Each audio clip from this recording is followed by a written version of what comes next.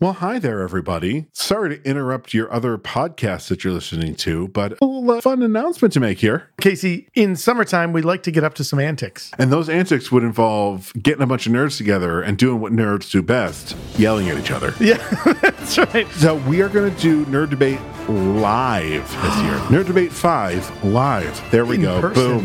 That Yes. is the subtitle. We just came up with it. We will be doing this at... The amazing Bullfinch Brew Pub here in Syracuse, New York. So find all the information that you need at our social media or at nightshiftradio.com. We've drank Bullfinch's beer before. Dave, the brewmaster at Bullfinch, makes amazing beers. Check out the amazing stuff that's happening in Bullfinch. You can go to bullfinchbrewpub.com. Come join us On Saturday, July the 29th. at 7:30 and be sure to be ready to listen to a bunch of nerds argue with each other. All right, we're going to leave your podcast now. Goodbye.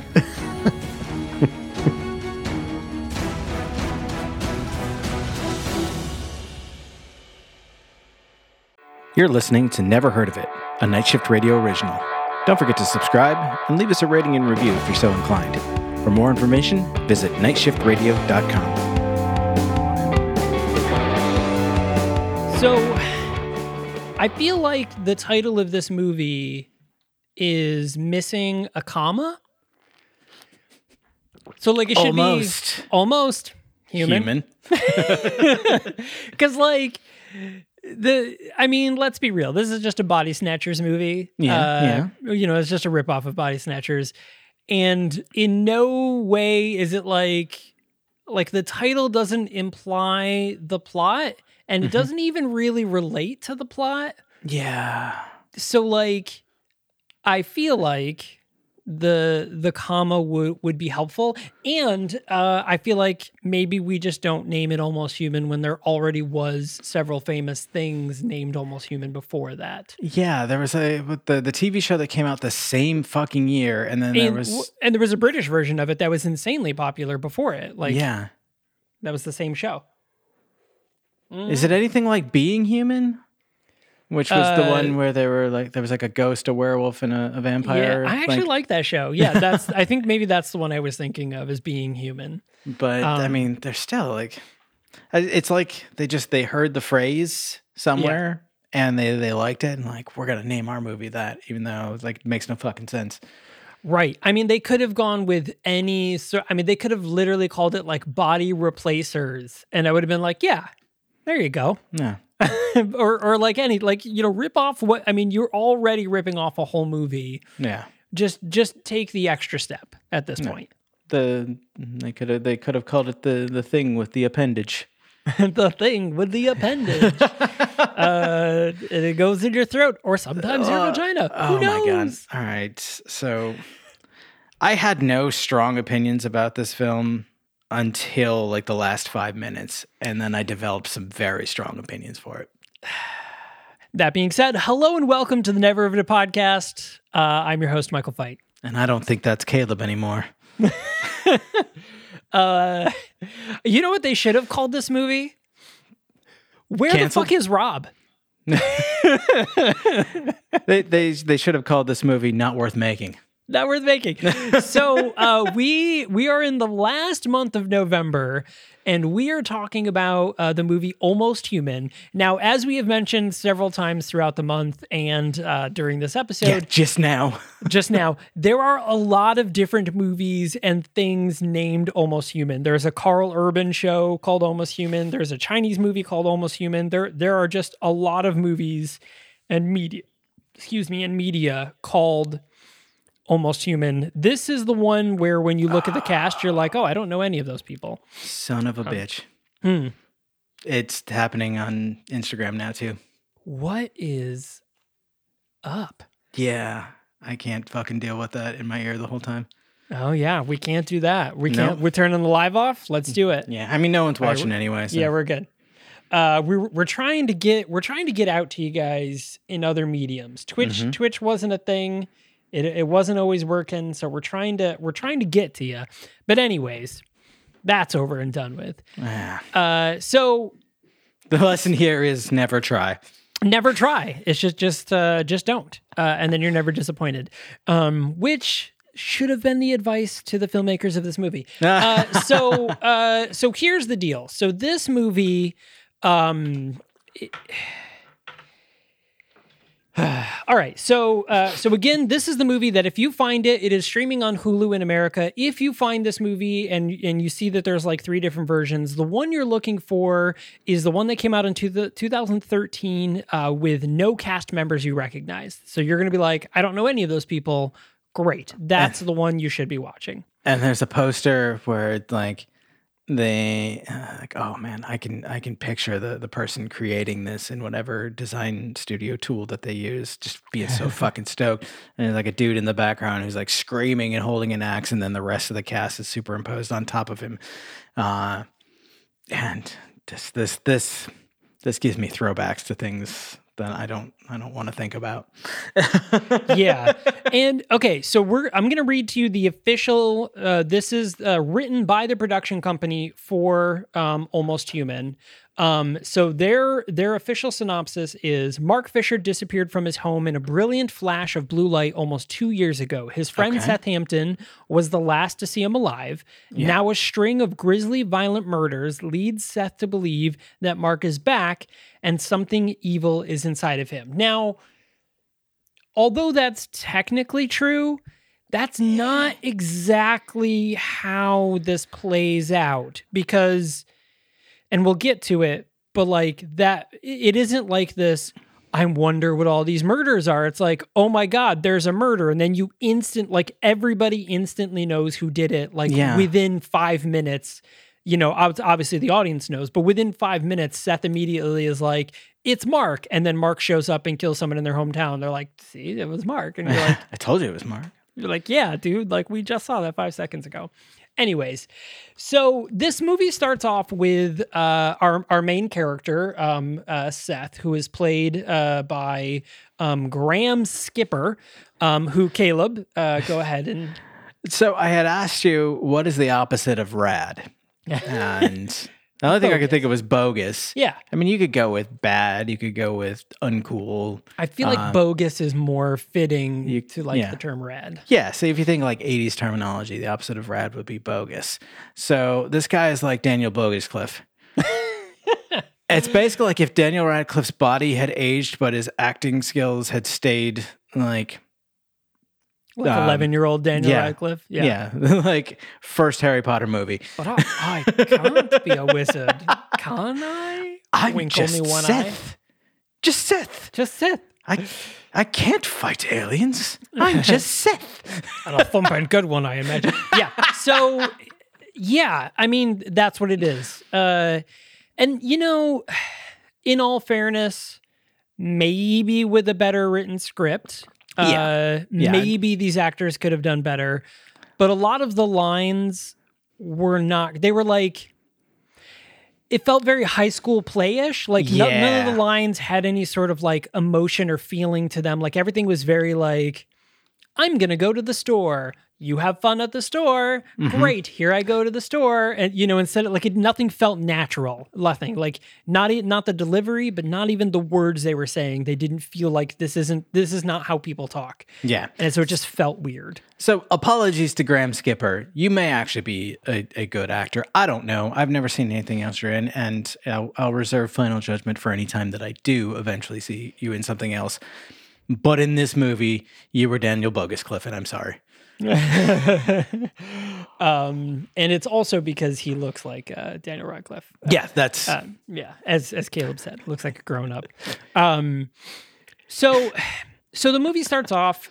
We see Seth. And he's like kind of driving down the road. We see some sort of flashy light thing, think fire in the sky, which is, you know, when this movie first started, I was like, okay, we're getting like a fire in the sky movie. Like, great. I'm down. That movie scared the shit out of me. Fire in the Sky was to this day one of the scariest things that I've ever seen. It still creeps me out. And much like Fire in the Sky, this movie claims to be based on events that took place in Patton, Maine. So it claims to be based on true events. I don't know if that is we're going to set the stage. This is based on fake events that we're creating now, or if there was actually like an alien abduction story followed by like, a string of murders, whatever, in Patton, Maine at some point that inspired this movie. I don't know. They gave us nothing else. It just, the following is based on events that took place in Patton, Maine.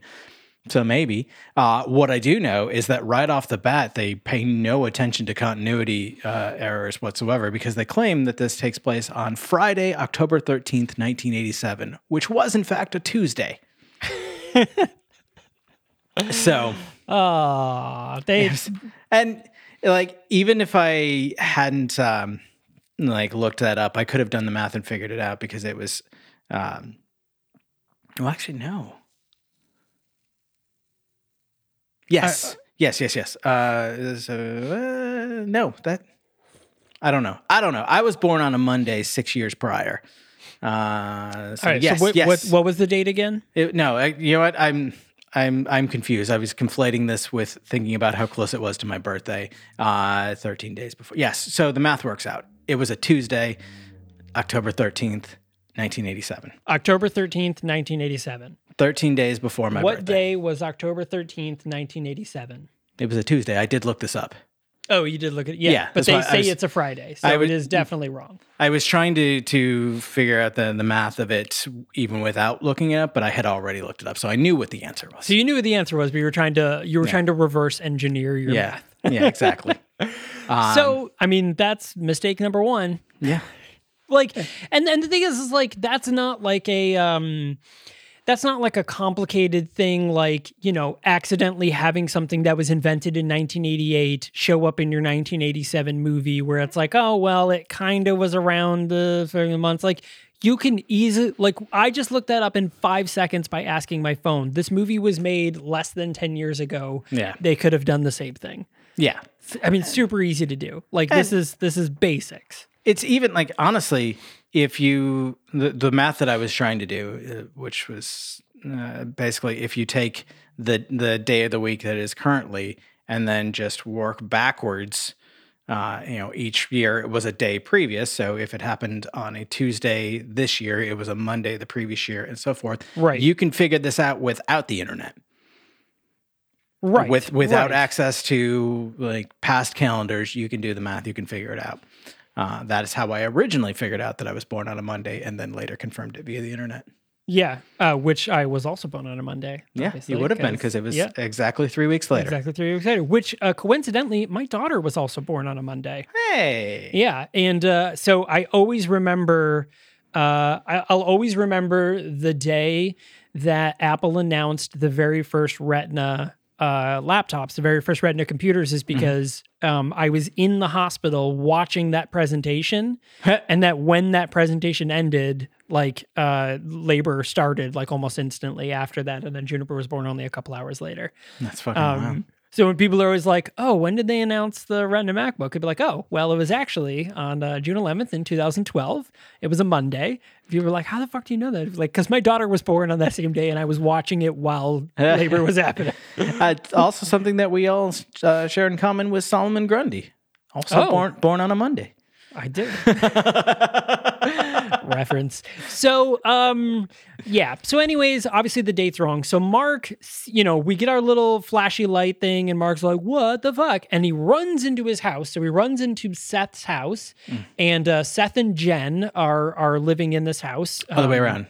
Seth is the one who saw the incident happen. He runs to I'm sorry, Mark's house. And Jen's yeah, house, I keep getting Seth and Mark confused. Yeah, name wise, understandable. Yeah, so Seth goes to Mark's house. Mark and Jen are living together in a house, and he comes in. He's like, oh my god, blah blah, you got to help me. Like Rob was just there, and he was like, what is happening? And first, everybody in this movie acts. This reminds me of the Dustwalkers, where like nobody is reacting to the obvious thing they should be reacting to. Instead, they're like, well, hold on, partner. Yeah. Your entire head and face is covered in blood and you're carrying a gun, but I'm going to give you the benefit of the doubt and talk to you like a normal person. And it's like, what? Like, what? Why are you being so cavalier of this very obvious thing? But anyways, so, we have this very stupid, I hate Caleb, when I say that I hate this in movies, I fucking hate it. Okay. Seth says outright, like, look, man, we were driving here. I saw a bunch of blinding lights. I almost hit a tree. I don't know what happened. We saw a bunch of lights. Rob got out of the car, and now Rob is missing. And then he says Rob was beamed up from the light. But the first half of what he says is enough information to be like, oh, okay, obviously my friend is distraught. Yeah. Obviously he almost got into a car accident. Something blinded them. Maybe it was another car. Maybe it was another truck that like ran him off the road. Like Rob is, something's wrong with Rob. We should go. And it takes far too long in the conversation for them to get to the point where Mark is like, all right, I'm just going to go to, show me where you were, and I'm going to go there and figure out what's wrong, which is a very reasonable response from Mark, by the way. But Mark, I kind of disagree, because Mark is just immediately turns into like shitty disbeliever. And like Seth is frantically saying Rob was taken, like a beam of light took him away, and is obviously terrified. And Mark is like, what the fuck did you do? Why did you just leave him there? I've got to go after him. Is like, grabs a gun and is like, you stay here and watch Jen. And then like takes off. I'm like, what? Why are you angry with Seth? Is that just your default mode? You're just shitty? Yeah. See, this is a product of bad writing, is when characters don't react the way people would normally act to a friend. If a friend came at me and was like, and looking the way Seth does, mind you, like Seth has blood on him, like his face is all messed up, like he's all red, he's sweaty like crazy, like he is clearly distraught and disheveled and a mess. And if a friend came to me and be like, okay, like the best thing you can do is just give them the benefit of the doubt, believe everything they're saying, and just be like, okay, let's say this is true. Like, walk me through everything. What should we do? What do you want to do? Because even that, Seth does actually do, the thing. He calls the police. He's like, I'm going to call the police. Like, we should call the police, because Mark is like, I'm going to go out there. And he's like, no, don't go out there. They could be out there. He's like, let's just call the police, which is the right thing. I mean, that's also the right, like, don't leave, because clearly they're coming, for all Seth knows, they're targeting him too. Whatever it is. Yeah, Rob just ignores him and like runs out with his gun and just almost Mark, because Rob is gone. Yeah. We never see Rob. And we'll never see Rob again. What the fuck happens to Rob? Anyway, Mark runs out and almost immediately, predictably, the flash of light hits and like Mark is taken. And a brief spoiler, there's a moment later where Mark is fighting Seth and is like, you let them take me. You did nothing. You stood there and watched. And like, what the fuck was anyone supposed to do? A beam of light comes down and you're gone. Right. I mean, it was literally like Mark walks out of the door. The lights immediately hit him. Seth is like, Mark, and then he's gone. And like, also, instantly. Seth did tell you not to go out there. Right. This is your own damn fault. He did everything he was supposed to do to be like, no, don't do that. Everything that happens in this movie is Mark's fault. Is 100% Mark's fault. Yeah. Everything. Even Rob's death. I don't know how, but I blame Rob's death on Mark. On Mark, yeah. So anyways, now, and there was all this other really stupid thing where like the lights go off and then the lights start flicker, but then like, different lights activate at different times, which is not how circuit breakers act. But we know that this is a supernatural, well, I guess extraterrestrial thing. But anyway, so Mark's fucking gone. Seth is flipped out. Jen, who by the way also witnesses this thing. Like, Jen watches Mark get sucked up in the air because she's standing right next to Seth when it happens. Because she comes down and is like, hey, what the fuck are you guys all yelling about? Yeah. And he's like, Rob's gone. Seth's being crazy. I'm going to go figure out what's going on. He walks out the door. They both watch him leave, and instantly he gets beamed up. And then it just sort of stops, and the power goes out everywhere. And then now our opening credits start rolling, and as the credits are rolling, we're seeing a bunch of news reports of people being like, oh, the entire county lost power, and kept losing power for this one night, and it was all over the place, and there was people are reporting bright lights in the sky, and at the same time the disappearance of Mark Fisher and Rob. It doesn't matter. Rob literally does not matter what his last name is, so we get all those fun little news reports, and now we see that it is now 2 years later, and we see Seth is getting ready for work. He wakes up from a nightmare of Mark basically yelling at him, in his dream or whatever, and seeing alien type things. And Seth wakes up, he, calls his doctor and was like, hey, I need to come see you, presumably about medication. I don't know. They never really explain what it is that he needed to go to the doctor for, or if he actually went to the doctor. And then we also get a flash to Jen. Jen is now engaged to some... His name is Clyde. His name is Clyde, and he was also surprise ginger to me. Yeah. So like bright red. Yeah. Like when he's in the car and kind of in shadow, it looks brown, and then he leans out of the car and it's like this vivid red, like your shirt. It was so weird because like you see him in the car and like the shadow makes it so like you can't see his freckles or his hair or anything. And he's like, yeah, just put it on my car. Like the implication is that he's like a controlling womanizer husband or fiance, I guess, which is weird. I don't understand the point of that, like whatever. But it was weird because he was like, give me a kiss. And then he leans his head out and it was just like, ta-da. And you were like, whoa, what? Yeah. Like that was really weird. Like I almost, for a second, I was like, wait, is this another scene? Like it looked like a completely different person, which is why it's important to light your actors properly. And like Clyde also has almost no purpose in this movie other than to demonstrate Jen has moved on. Right. I mean, like, that was also pointless. but anyway, so now Jen goes to work. There's a whole thing where, we're still seeing reports of like, oh, power outages are happening again, just like they did 2 years ago. And people are still saying they're seeing the lights, like da da da. And, Jen's boss, she works in a diner. Jen's boss comes up to her and is like, hey, it's been super slow, probably, because of the winter and because of what's everything that's happening. So like, I got to cut a shift from you every week. So now you're down to 4 shifts a week or whatever. And she's like, oh, shucks. And, we have some other, unnecessary conversation that does absolutely nothing to further character development or the plot. Continuing the theme of them not caring about continuity, there are vehicles that aren't of the correct year for this being released. They're like mid-90s model vehicles, and the diner has flat screen monitors on the cash register, which came along much later.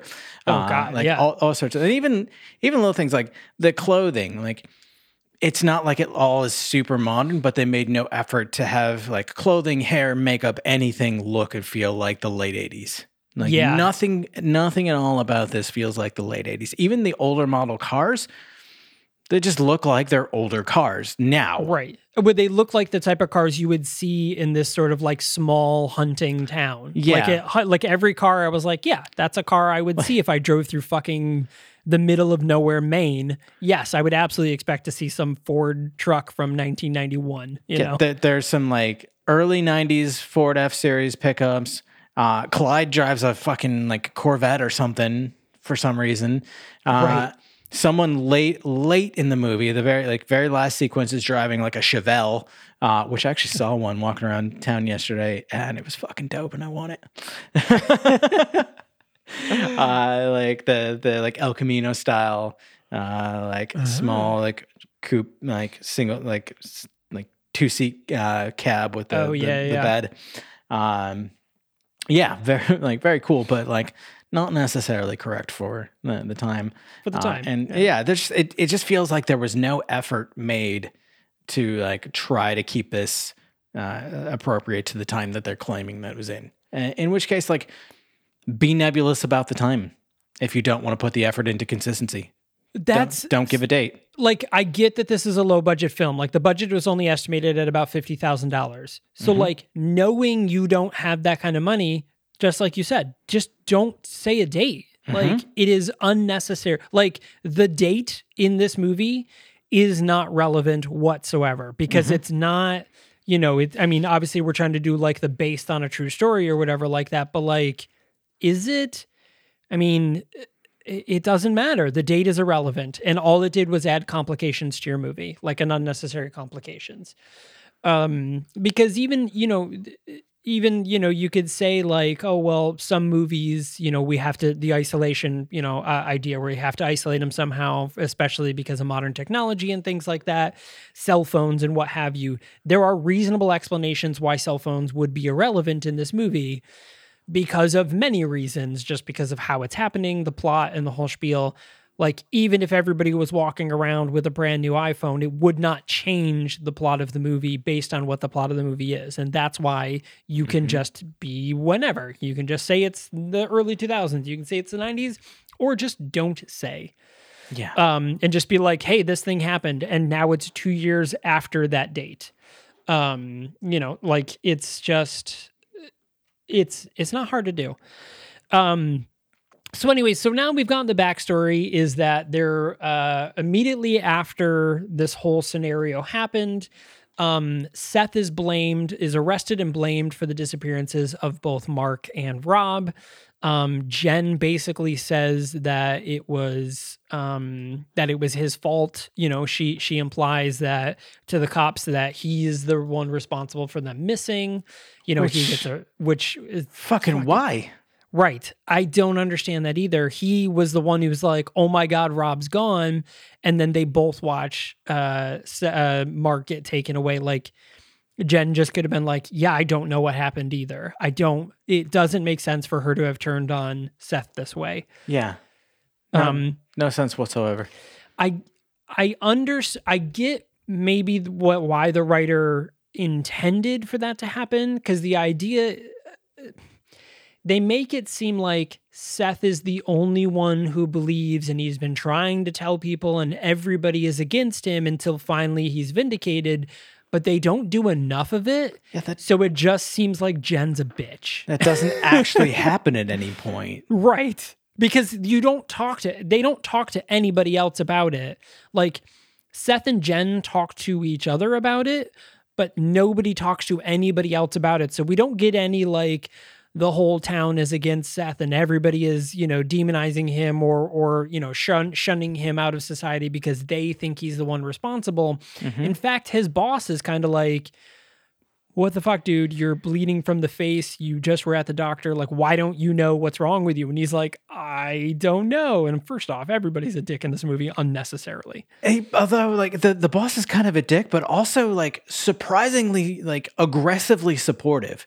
Like, Seth calls in late to work. It says that he's got to go to the doctor, that it's emergency. He makes like a last minute appointment that day. And he calls work and says, tell the boss I'll be there by 1. And he shows up late and the boss is like, 1 o'clock, my ass, it's almost 2. Like, what's wrong with you? And, he's like, I'm fine. And like, you're clearly not fine. Like, right. You're late every day. What is going on? Like, I'm fine. And then later on, like, develops a nosebleed in the middle of his shift and like runs in the bathroom. Boss goes into the bathroom with him to like aggressively show concern for him. Well, he's like, this is your 3rd nosebleed this week. Like, somebody who is fine doesn't have 3 nosebleeds a week. Like, what did the doctor say? And they said nothing. And he's like, they wouldn't just say nothing, It's like he's angry at having to care about one of his employees. I'm getting very mixed signals from the boss. No, right? It is really weird. Like, Clancy, I think was the boss. Yeah, Clancy. Of course it is. Yeah, it was really weird. Everybody just doesn't act the way they should in this movie. It's so weird. And as far as I can tell, there is absolutely no like bizarre happenings from October 1987 in Patton, Maine. Okay, so this is Completely they made just, Yeah, so it's not a real true story. It's based on a fake story about a true story. Yeah. A true story about a fake story. I don't know. It ain't real. That's all that matters. Yeah, so at this point, Seth and Jen reconnect. He visits her at work. They sit down and he's, she's like, what do you want, Seth? And he's like, first off, fuck you, man. Fuck you. He's like, why the fuck did you say that? She's like, I don't know. I was upset. And he's like, well, anyways, fuck you. Anyways, it's all happening again and something's wrong. So watch out. And she's like, And, she had seen the news report earlier that, power outages are happening again. People are seeing strange lights. Okay. The other thing is nobody else talks about the power outages or strange lights except for our main characters. Yeah, like it's all over the news and people are constantly watching the news, which is one of the few things that is reasonably accurate for the time period. Yeah. And like every business has the news on and like every person in their home has the news on. Like, so like it's out there, it's everywhere. And yeah, nobody the news is making it seem like it's a statewide panic or something like that, like a regional catastrophe. Everyone's just going about their lives. Yeah. Which, I mean, maybe that's accurate. I mean, maybe for the town, sure. I don't know. Given what we've seen over the last couple of years, maybe it's completely accurate that people are like, well, you know what? We can't live in fear of the aliens taking over our bodies and killing our townspeople.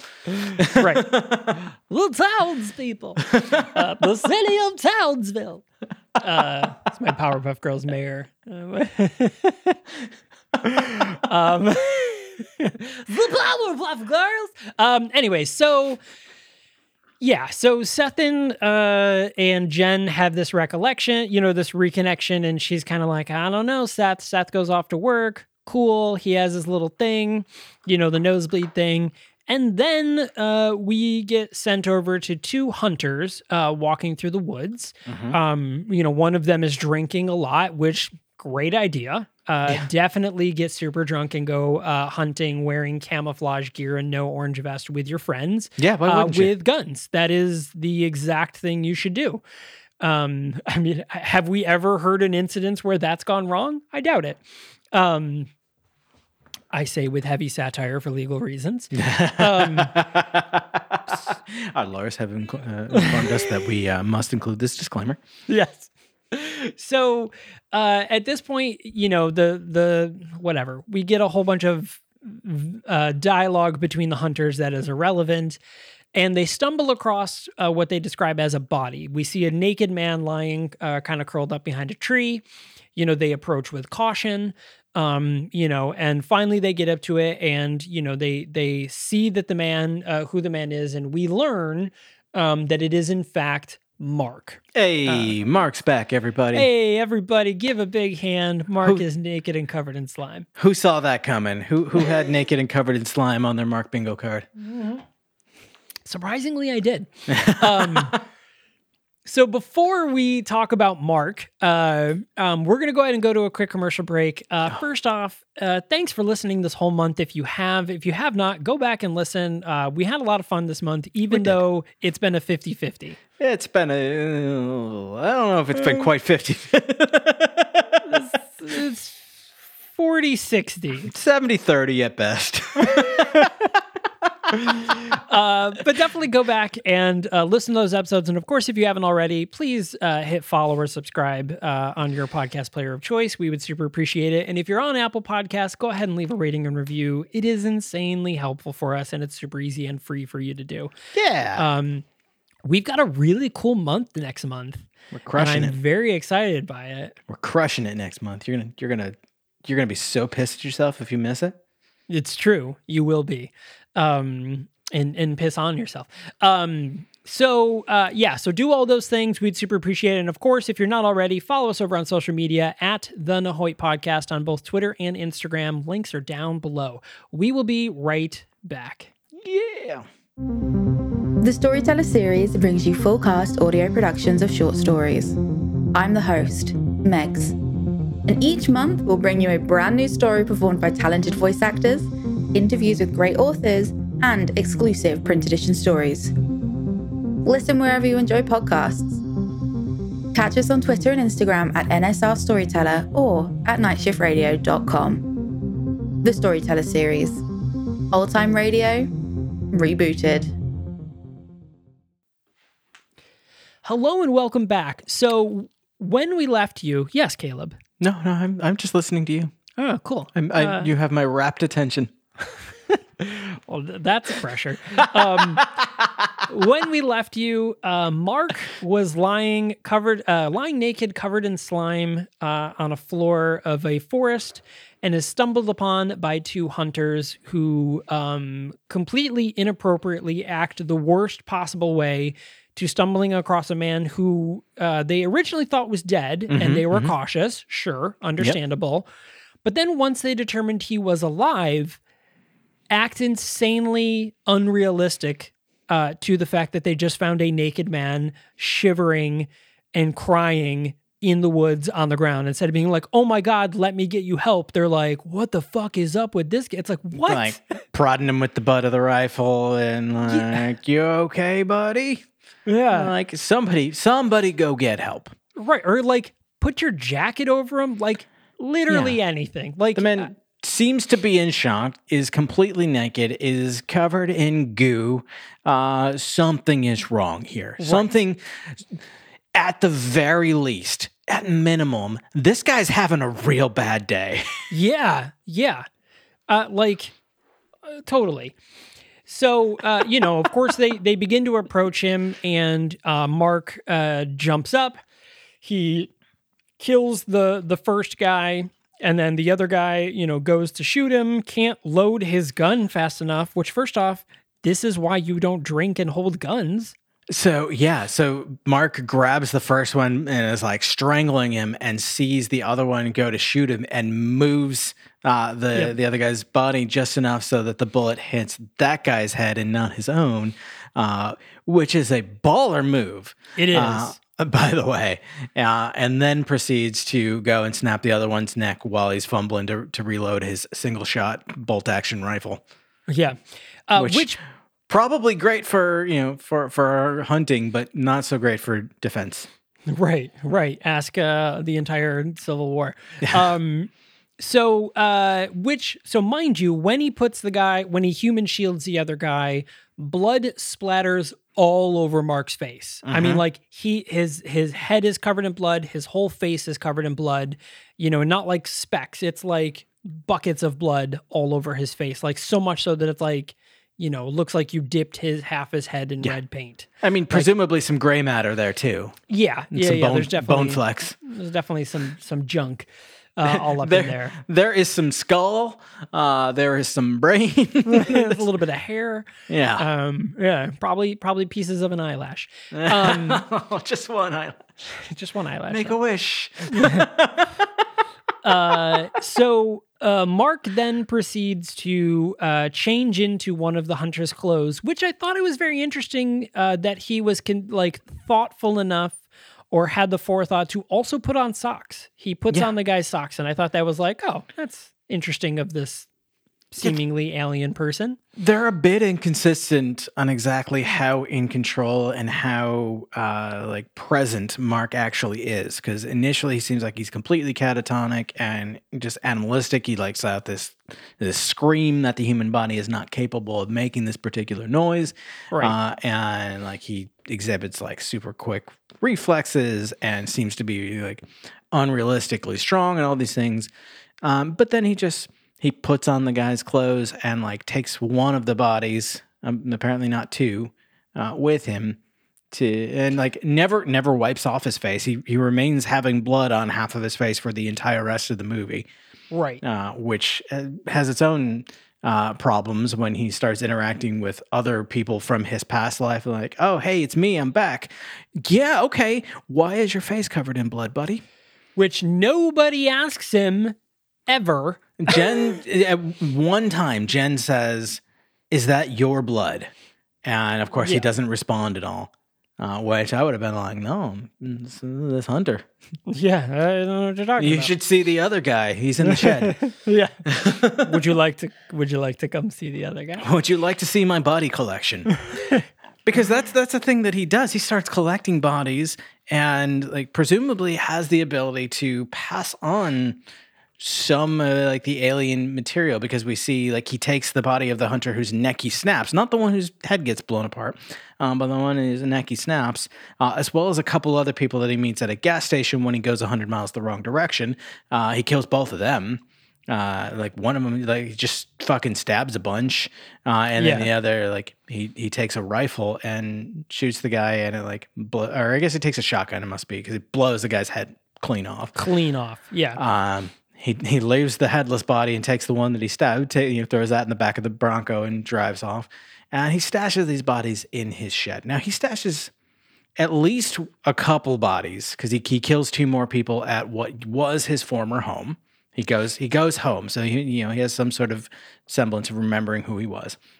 He kills the people who live there in some fairly brutal ways, and he takes these bodies, he stashes them in the shed, and like covers them. Like we see him like inject something through a tube that shoots out of his mouth. So classic alien appendage. And if you've watched like the Strain, TV adaptation of that novel with the vampires, it's the same thing. The thing shoots out of his mouth, like attaches to their mouth and like injects a thing. You see like this lump travel down. It's very gross. It is. And we see them start to shake and whatnot. And so assuming he's transforming them with the intent to use later. Although basically like, you would think like, okay, we're building an army, we're taking over the town, and it's going to be a body snatchers thing like you reference, and these people are going to go out and continue to spread. No, they stay hanging out in the shed until the very end when there needs to be a fight scene. But the point that I'm getting at is it makes sense that we see Mark appear after 2 years naked and covered in goo because presumably he's been experimented on an alien ship. Okay. Which we get flashes of a little bit. And the one hunter, he takes his clothes. That guy's going to be naked, sure. The rest of the bodies he piles up in the shed fully clothed. And at one point, we see them start to like be covered in this like cocoon type thing. Okay, so this is how they transform. What are they going to come out as like Mothra? Whatever. They come out naked and covered in goo. What happened to their clothing? Yeah, I mean, literally, like it honestly feels like the only reason that they had the clothing disappear off of these characters that he killed was so that they can have like a single shot of Susan Travers' chest. Like, yeah, that really feels like the only reason they did that. And like, I know how we can get nudity in this movie.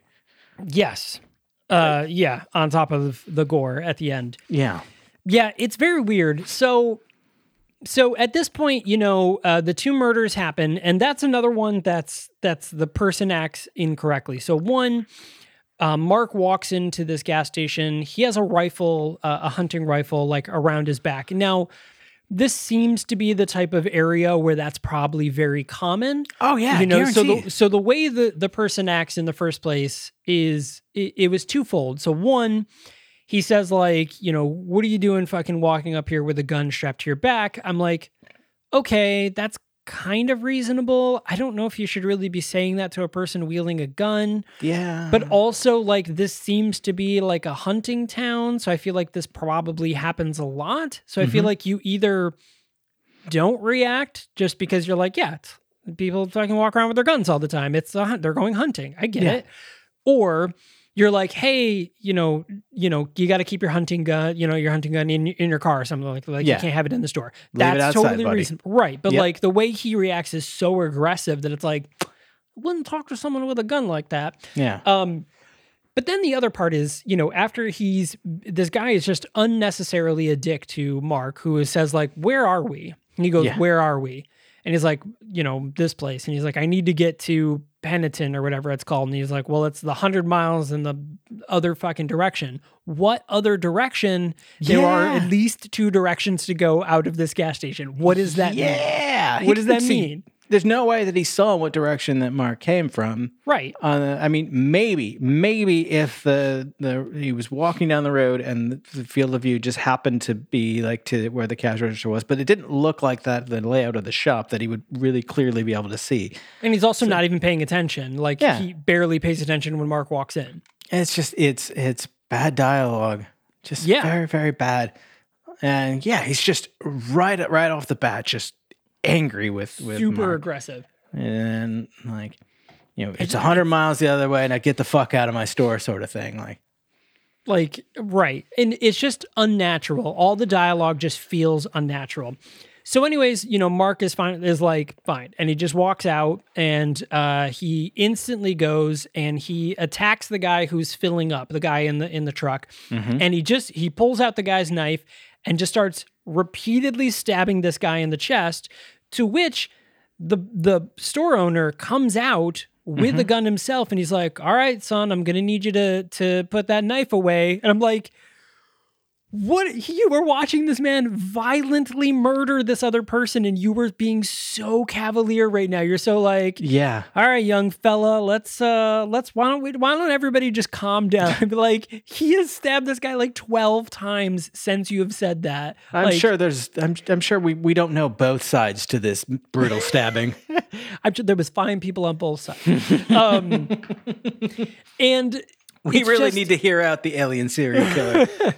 And it's so annoying because it's so unnatural. It's so poorly written. It's so poorly acted. Like, anybody, I don't care like how seasoned of a, police officer, military person you are, a combat veteran or whatever, you wouldn't act like that if you saw somebody being brutally murdered and you had a weapon. You would be like, what the fuck are you doing? Like, get down on the ground. I have a gun. Please stop it. Like, you would be shouting. You would be acting upset because you were watching somebody be torn apart by a knife. It is frustrating. But anyways, the guy turns around and just fucking blows his head off, and he dies. And then, he takes the stab body and go off as we had mentioned. So here's the other thing that I don't get about this scene is that we later on get a news report, because most of the exposition in this movie is provided to us by random news reports that are happening in the background. And usually we see each one twice, as Seth sees it and then later as Jen sees it, because they both have to get the same information. But they do it in a really dumb way. They do it delayed, where we watch the entire news story, Seth reacts to it, and then we watch the entire news story again, and Jen reacts to it instead of seeing it, instead of combining that. But we'll talk about why they did that later. Yeah. And so the news story says that the police are investigating a brutal murder at this gas station off a route, whatever, and they suspect there's a second homicide too. How? So here's another inconsistency: is the first guy is brutally stabbed to death. There's blood everywhere, except there's not. There's not blood everywhere. So as far as we, the viewers, can tell, there's no evidence of a second death at all. In fact, there's no evidence of the death. There's no evidence of a car theft. There's no evidence of anything other than there's a guy who had his head shot off. Yeah. That's it. Yep. Because the other body is taken in that same person's car. And it's not like there's security cameras. It's 1987. Yeah, there could possibly have been some sort of CC camera, but there's no indication that that's the case. And they don't say surveillance footage indicates that another one happened. They just say they suspect another one. Well, they show the face of both the people too. They show a picture of the gas station attendant and then the person that got kidnapped. But how do we know? How did they know that person was kidnapped? Exactly. From that area? No body at the scene. No way to do it. Yeah. And if you see that there's blood at the scene, and then you also see a guy with his head removed by a shotgun blast, my assumption wouldn't be there's two bodies and one of them was taken. My assumption would be this was either from the attacker's blood, or the victim bled one place and then died another.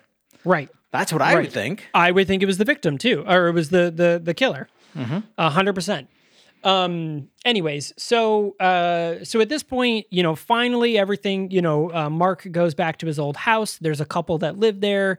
He kills them both, and stores them in the shed, and then he goes after Jen. So at this point, Mark kidnaps Jen. Let's talk for a moment. How does he find Jen? Because he goes to the house where Jen lives with Clyde. He doesn't know Clyde. Clyde opens the door and Jen's not home. She's at work. And so, how did he know to go to Clyde's house? That's what I was wondering too. That was the other thing that I wasn't sure. Maybe I don't know. I don't know why, because that's the next place he goes after going home. He doesn't immediately goes know there. Clyde because he confronts him and it's kind of like a "Who are you?" and and Clyde's like, "I'm Jen's fiance." Yeah, and even Clyde doesn't even recognize him right off the bat until eventually he's like, "Oh wait, are you Mark?" Mm-hmm. Yeah. Which the whole Clyde thing is also annoying because, again, as we mentioned earlier, they paint Clyde to be like this abusive, controlling fiance, but very subtle. Like it's very subtext the way they do it. And he eventually he opens, Mark opens the door and he's like, "Where's Jen?" And he's like, "At work. Who are you, buddy?" And he was like, whatever. And then they get into a tussle, which is also weird because we've just seen 4 instances in which Mark is unnaturally strong, fast reacting. Clyde beats the shit out of him. Yeah. Like gets a baseball bat and goes full Negan on him. Yeah, and it's so weird because it's like when it started happening, like he pounds the shit out, like pounds him down to the ground. And I'm like, what? Like I just saw you snap a dude's neck with one hand. Like what is happening? Clyde goes full homicidal on Mark because Mark kind of barges into the house. Like at this point, Clyde has no reason, even like self-defense, has no reason to full-on attack Mark. Now, mind you, we know that Clyde is going to die here. We know that. Right. But Clyde doesn't know that. Clyde has no reason to go get a baseball bat and beat the shit out of Mark. And we also know that Mark's been missing for 2 years. Like Clyde knows that Mark's been missing for 2 years because he's engaged to his girlfriend. He knows the story. Like it's not like he's not going to be like, "Who are you?" To like, "I'm Mark," and he's going to be like, "I don't know who that is." Like you very much know who Mark. Like he of course knows who Mark is. It was a news story for 2 years. Jen was in the news story. It's a small town. Like it is clear he would know everything about the situation. And for him to be like, yeah, fuck you, buddy. It was just like, what? Yeah. Instead of being like, "Oh my God, you've been missing for 2 years. Are you okay?" Like it's just it's not how people would actually react. And it feels that way. The population of this town, by the way, is in the triple digits. Like it broke 1,000 barely in the 2010 census. So this is a like everyone knows everyone sort of town. Oh yeah. They're like, who the fuck is Clyde? Right. So we have this weird moment. Clyde, beats down Mark, and Mark then lifts his head up, does his scream thing, which debilitates Clyde long enough for him to kill Clyde. And so at this point, Jen gets home.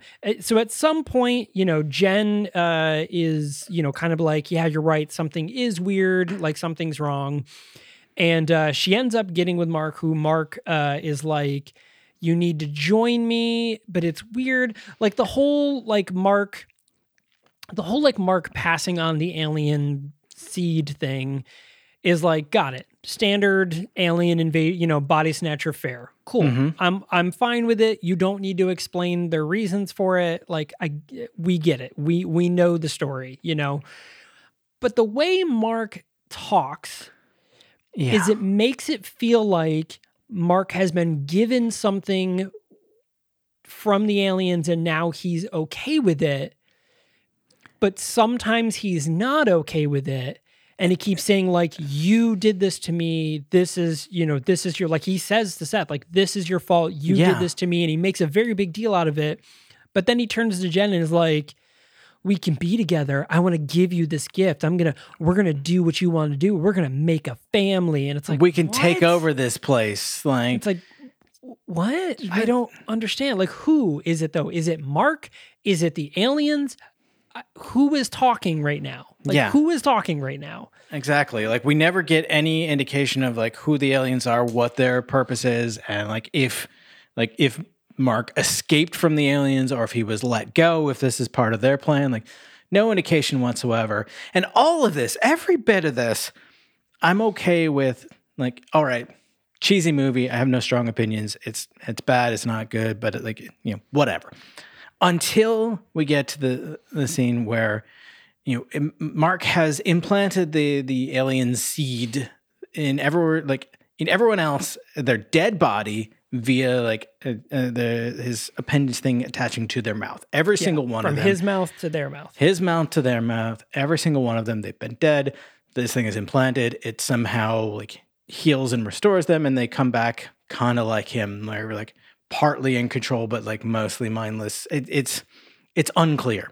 Yeah. But they make it a point with Jen to make it a sexual power dynamic where he rips off her clothing and like straight like mouth to vulva with the appendage, like he's going to impregnate her with it. And that's where I'd say fuck this movie entirely, because that was so unbelievably unnecessary. It made me furious. And it is in like the very end of the movie. So you have to watch this whole pile of shit to get to this one scene that didn't need to happen at all. And yes, I am as angry as I sound right now. It's just, so listen, like, I know in horror movie tropes, it's very common for the weirdly gratuitous nudity. I'm fine. You know, we get the scenario where, you know, the cute girl goes home and, you know, changes her clothes, and we get the scene of her doing it and you see her boobs. Sure. Fine. I'm all for it. But this scene was so unnecessary because we've already established that is not the standard practice. So it just becomes a scenario where you're like, why the fuck is he doing this? And then the same one about the woman hatching, like where everyone else is, you know, all of a sudden they're naked, and we get the woman that walks around and we see her topless and the thing, and you're like, but why? You know, like, you know what though? That one I could kind of accept as like they're being remade into alien type people and they're being reborn, you know, maybe like he injects them and then it, you know, mushes cocoons, butterflies, melts them all inside and then recooks a body. Sure, maybe. That one, if it was just that alone, I'd be like, okay, because we do see two guys get out of cocoons that are naked as well. Yeah. So I mean, it isn't like they don't do it just to I think the character's name is Amy. It's she was the woman that was living in Mark's house after he had disappeared. Yeah, right. So I mean, we see two guys, you know, four men naked from behind throughout this movie, and their naked behinds. So like. Sure, I will give them that. That one is in line with everything. But this particular scene just didn't. It was just like, how can we degrade this person? As much as possible. And even the way that this plays out, like as Seth hears the screams, like guttural, nightmarish screams from his friend upstairs. He walks as slowly as he can possibly get after fumbling with loading a rifle, as slowly as he can get. And we get just to the last possible second as the seed is slowly creeping down this appendage, like just about to insert itself in her. Then he blows Mark's head off and like all is well. And okay, great. And, Jen rips the thing off herself and, she's understandably incredibly distraught. Sure. And then, Seth like hears the other aliens, making a noise downstairs and like goes like, stay here. I'm going to take this axe and I'm going to go check this out. No, he takes the axe, gives her the gun. Yes. Sorry. Thank you. Yeah. Take the cannoli, leave the gun. And we get this moment where a remnant of the alien inside Mark launches out of the body and attaches to Jen's mouth and inserts the thing in her anyway. So again, the sexual assault scene was entirely unnecessary. I mean, it's never necessary to film. Let's fucking stop with that. Right. But it was entirely unnecessary to the plot, and she still gets it through the mouth anyway. What was the point other than let's put a rape scene in this movie? And I'm so fucking mad about that. Yep.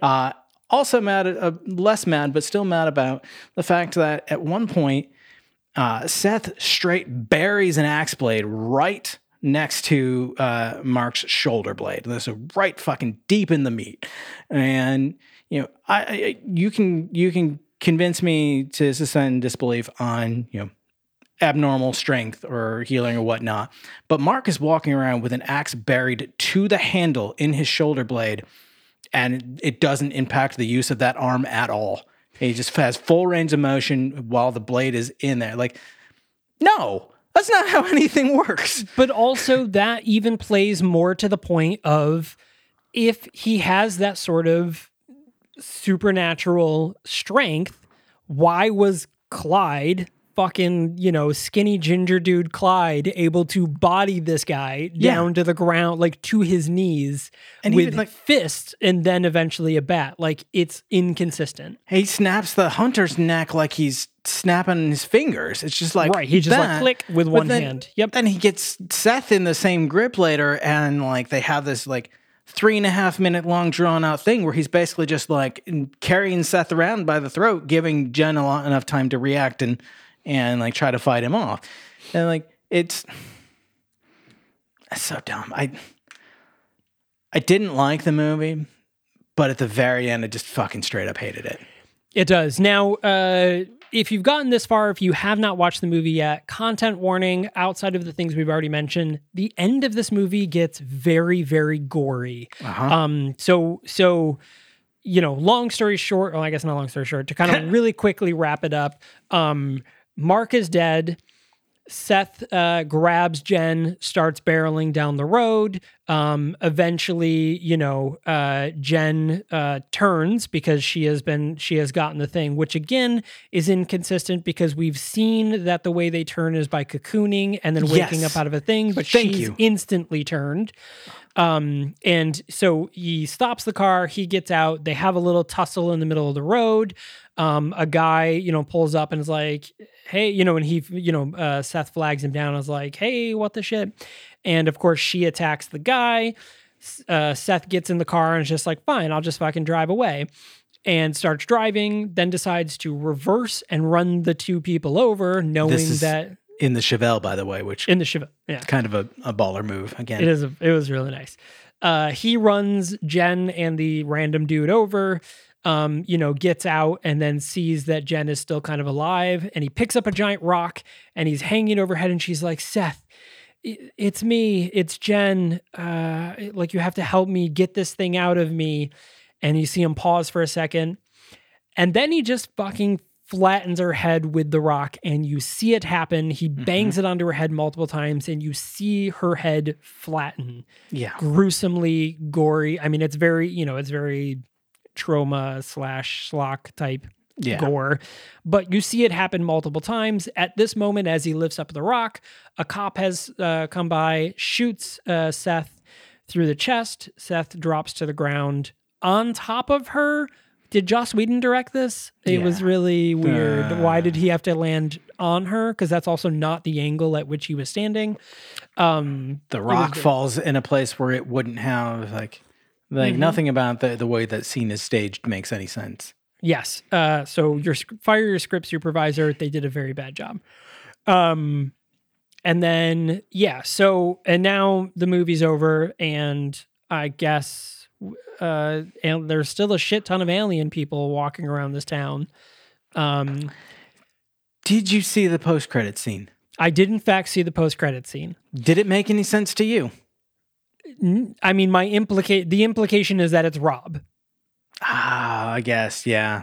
Because we never really see Rob. So that leads to the question of, how would you rewrite this movie? So I would say fuck Seth and make Rob be the person that's doing all of the stuff, because it makes more sense for Rob to be the person, because he's the first person introduced to be abducted by the aliens. So here's how I would rewrite this movie. Seth goes to Mark and Jen and says, oh my God, I was just driving here. We saw a bunch of blinding lights. Rob was kidnapped. What the fuck? Seth is like, I don't know what you're talking about. They see a bunch of weird things. The power goes out. The lights happen. Everybody stays in the house. Now it's 2 years later. Rob is still missing. People blame Seth for it. The whole town is shunning Seth. We see Seth go to the store. We see him working, and people are like, oh, you're that guy that murdered that Rob. And he's like, I didn't murder him. He's like, yeah. We see him just being treated like garbage throughout the entire town. He's clearly depressed. He's on meds. His friends maybe don't talk to him as much anymore because they're shitty people or whatever. And then Rob shows back up. Rob is now shown back up into town. and there's a bunch of murders. People eventually are like, what the fuck is wrong? You know, oh my God, like this is weird. People are seeing Rob. Like there's sightings of Rob in this town, and there's a bunch of murders. Everybody, you know, finally Seth goes to try to figure out what's happening. Him, Seth, Mark, and Jen go to confront Rob. Rob kills Seth, kills Jen. Seth is the only one left standing, where he has to redeem, you know, himself to prove that Rob actually was kidnapped. Everything else happens in the movie exactly as it did. The big battle in the final scene, Seth is basically crushing Rob's head. A policeman shoots Seth. And Seth dies, and everybody's like, we finally caught the person who kidnapped Rob, and now everybody's safe, but secretly they're still aliens. Yeah. You know, we see somebody, you know, with an alien, or we see the cocoons somewhere where the aliens are going to happen. That's how I would rewrite this movie. So I just did some quick checking through the IMDb credits, and there was no one credited with script supervision in this. So I'm guessing that Joe Begos was so fucking stoked on his story writing that he just didn't bother hiring anyone to do anything about to double check his work at all. Yeah. So I mean, basically, fuck this guy. Like, I don't know him. I've never seen anything else that he's written, and if I never do, I'll live a happier life. Yeah. Just like, fuck him. So that being said, should you watch this movie? No. There's so many other better body snatcher type movies. What was the one we watched with fucking what's his name? Donald Sutherland. Oh, The Puppet Masters. The Puppet Masters. Watch The Puppet Masters instead. It is a much better version of a Body Snatchers type movie. Watch Body Snatchers, all of them, even the remakes. Watch them. They are better movies than this movie intended to be. So if Alien, Secret Aliens is your thing, those are the movies to watch, and not this one. Mm-hmm. So this is a go ahead and avoid. This is a hard pass from me. Yeah, and if you have already watched this movie, sorry, I apologize. But we've got a really good month for you next month. Maybe most of them. I know for a fact next week is going to be really, really good, because we're covering we have talked about this movie so many times That's true. This podcast, and we realized we've never actually reviewed it.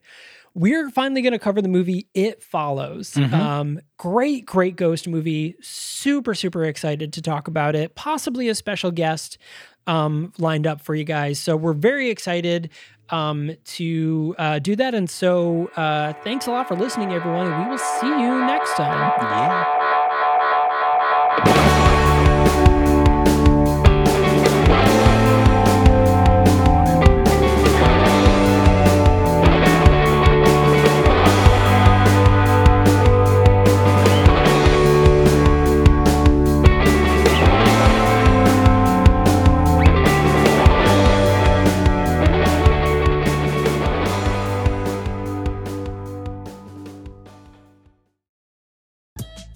A father's tragic past, hidden in the adventures of a cartoon mouse. A cautionary tale on the dangers of temporal tourism. A woman searching for answers after the death of an old friend. This is the Storyteller Series, a Night Shift Radio original. Every month we bring a new short story to life in a full cast audio drama. We publish a second exclusive story to our online print edition, and we give you a glimpse behind the pages with our author interview series. Subscribe to the Storyteller Series wherever you listen to podcasts, and visit nightshiftradio.com for more information.